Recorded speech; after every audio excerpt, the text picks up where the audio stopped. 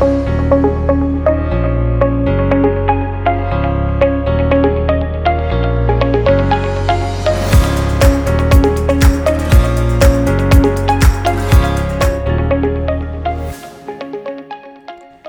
and salutations. Welcome to the Cornerstone Podcast presented by Global Grace Ministries. My name is Frances Wesso, and I want to thank you for spending some time with me each week. We are sharing from the series The Traits of Unforgettable Leaders. Last week, we covered the trait of strong personality. Using Paul as an example of a leader with a strong personality, we discussed some of the best qualities of a strong personality or temperament and some of the weaknesses of people with such temperaments. If you have not listened to that episode, I strongly urge you to do so. The title of today's episode is The Trait of Focusing on the Wrong Priority. Sadly, most unforgettable leaders share this trait. What am I talking about when I speak about focusing on the wrong priority? To answer that question, we first must define the word priority. A priority is a measure people use to assign importance. When we prioritize something, our priority will be what needs to be done first, and what is not our priority can wait until later. Many people make a list of priorities. Even though it is understandable that such a list includes the essential things in life, work, or the focus of the person making that list at that time, by definition, no one can have more than one priority. Our priority is what is most important for us above everything else. Leaders tend to make their priority their people, their cause, or their desire. This tendency means that everything and everybody else is second or a less significant focus. Many consider this the only way to triumph in life or to accomplish what we desire to accomplish. For example, Nelson Mandela invested his life ending racial segregation in his country. That was his priority. Nothing else mattered more than that in his life. I am not saying that nothing else mattered. What I'm saying is that nothing else mattered more than his cause. His time, his health, his freedom, family, and resources never were his priority. He set all that aside to accomplish racial equality in his country. He married twice and had 4 children, 2 sons and 2 daughters. He divorced both his wives, and at the end of his life, he was honest and said that he was a great father to his nation, but he could not say the same for his children. King David, the man we used as an example of other leadership traits in this series, was in the same boat as Mr. Mandela. He was a great ruler of Israel, but could have been a better ruler of his household. They both made their nations their priority. Now, in no way I am minimizing what these great leaders did. I am simply bringing light to a trait of leadership that many unforgettable leaders share. I am not judging outstanding leadership either. What I am trying to say is that unless we follow the Holy Spirit closely, it is very easy for leaders, especially passionate ones, to make the same mistake. Christ, the only perfect one, told us how not to make this error. Go with me to Matthew 6:33. The NIV version says, "But seek first his kingdom and his righteousness, and all these things will also be given to you."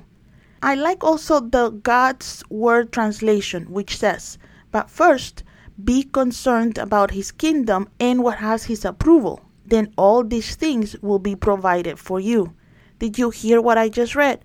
The Lord Jesus told us that if we prioritize God's kingdom and what has his approval, everything else will fall into place.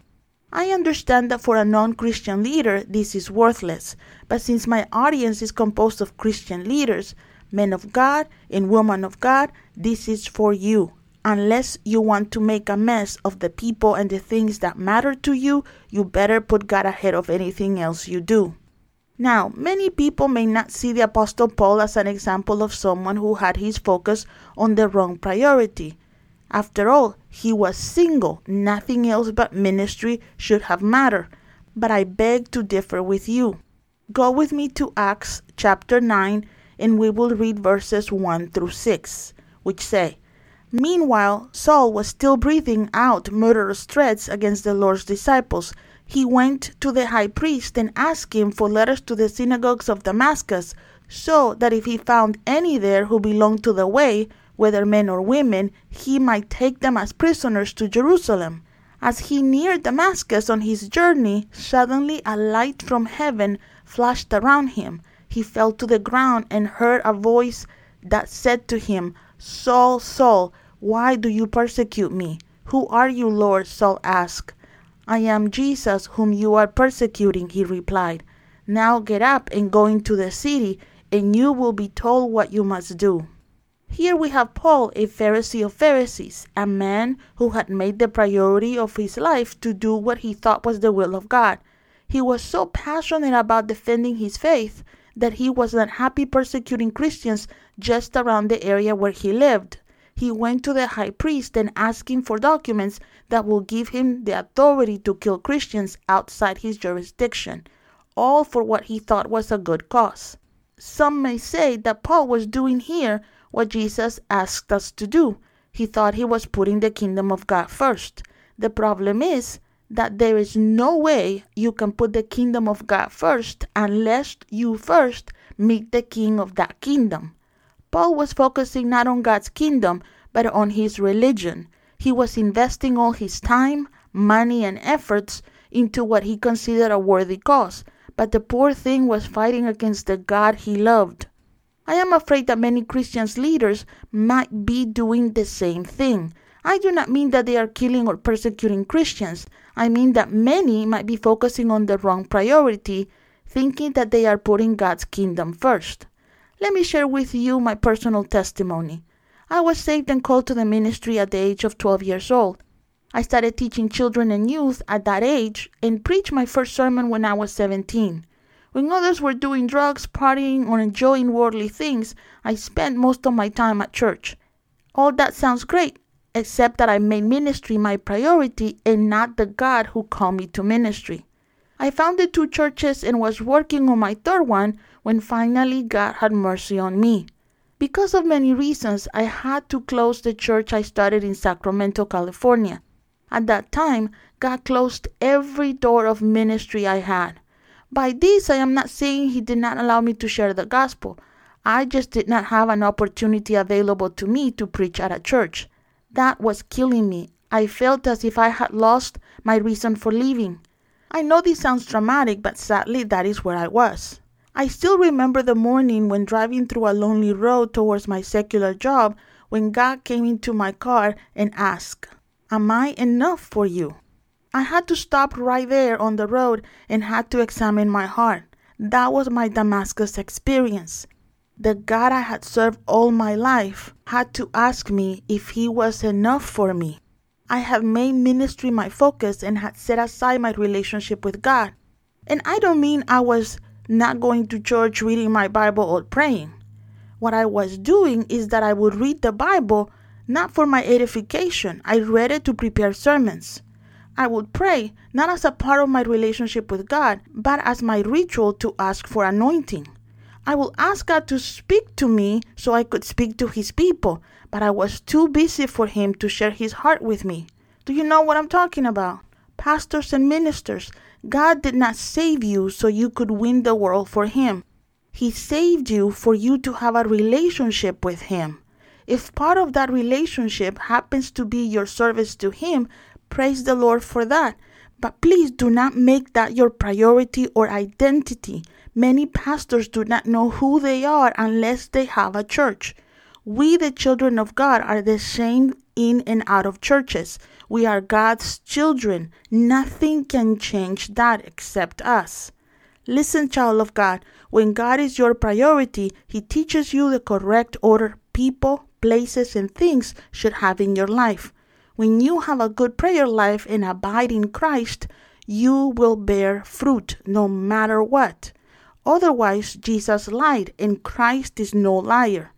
I do not care how big your ministry is or how great your responsibilities are. You will be a great husband and father if your relationship with Christ is strong. If your priority is your relationship with God, it is impossible for everything else not to be added to you. Otherwise, the Bible is lying. When your priority is your relationship with God, you know that you are not supposed to be a superhero to your family, congregation, employees, or friends.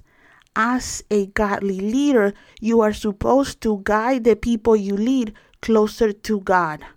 The only way you will do that is by knowing Him well. When your priority is your relationship with God, you become a leader who does not care about having the most prominent church or being famous. You care about being the type of leader God approves. When your priority is your relationship with Christ, money becomes a tool that the Holy Spirit brings to you and helps you use it.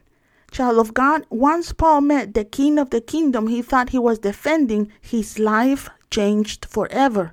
Nevertheless, be aware that we might not have considered Paul an unforgettable leader during his life.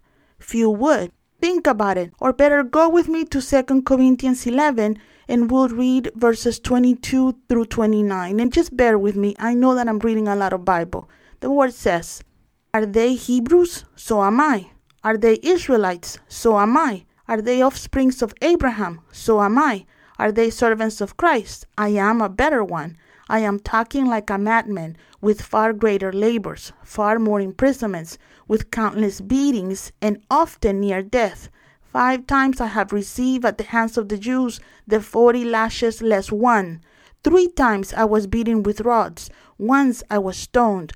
3 times I was shipwrecked. A night and a day I was adrift at sea, on frequent journeys, in dangers from rivers, dangers from robbers, danger from my own people, danger from Gentiles, danger in the city, danger in the wilderness, danger at sea, danger from false brothers, in toil and hardship, through many sleepless nights, in hunger and thirst, often without food, in cold and exposure.